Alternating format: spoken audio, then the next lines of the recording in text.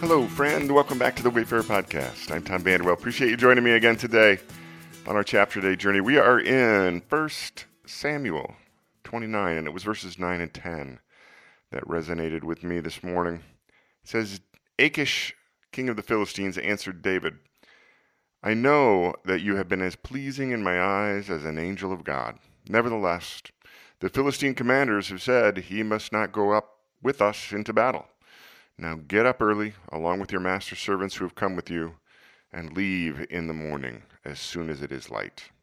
Today's podcast is entitled, What on Earth?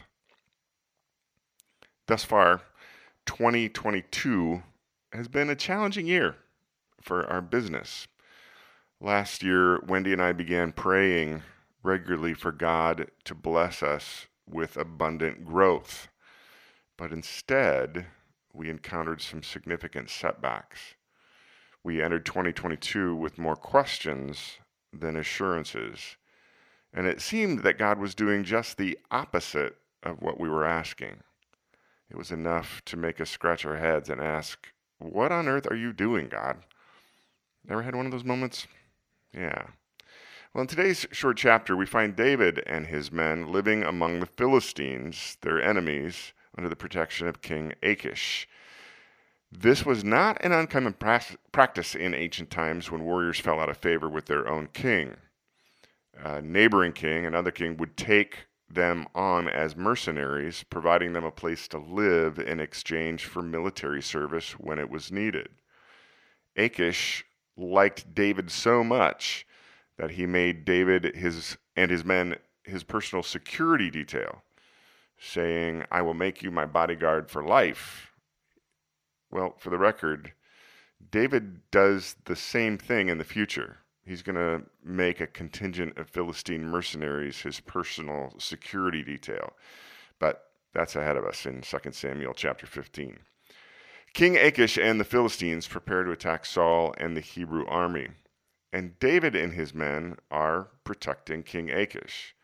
Now, if David had a plan for what he was going to do when the battle started, the author doesn't share it with us. What we do know is that David finds himself in a dilemma.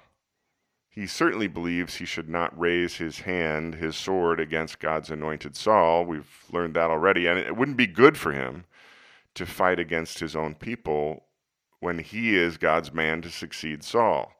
That wouldn't be very politically expedient. At the same time, he needs to keep up appearances that he's loyal to Achish. In that moment, I think David's having his own, what on earth are you doing, God moment. But then the commanders of the Philistines are not as trusting of David as King Achish is. They know David's reputation as the champion of Goliath and a successful military leader. They fear that David's loyalty to Achish is just a ruse, and they demand that King Achish send David and his men away. Well, this puts Achish in a political dilemma with his commanders, and he relents and sends David away. The crisis is averted.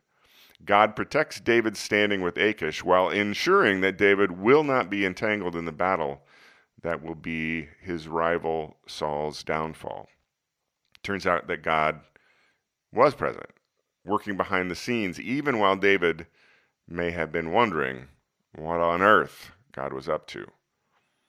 As I look back on this year of business challenges, two things have become clear over the months. First, we've always had projects come up just when we need them. I think it's just like when God fed the Hebrews daily with manna from heaven. There's always just enough for that day, and there's always been just enough for us each month. God's been faithful to provide. The second thing is that our challenges have actually served to highlight the need for some necessary strategic changes. Now, if God had blessed us with abundant growth, we would have not had the time to implement these changes, nor would we have really even felt the need. We might not even have seen the need. So in the quiet this morning, God is reminding me that when I'm asking, what on earth are you doing, God? He's actually doing a great deal. My job is to keep pressing on and to trust his faithfulness. I hope you are in a good place wherever you are on life's road, my friend. Have a good one. We'll be back here tomorrow.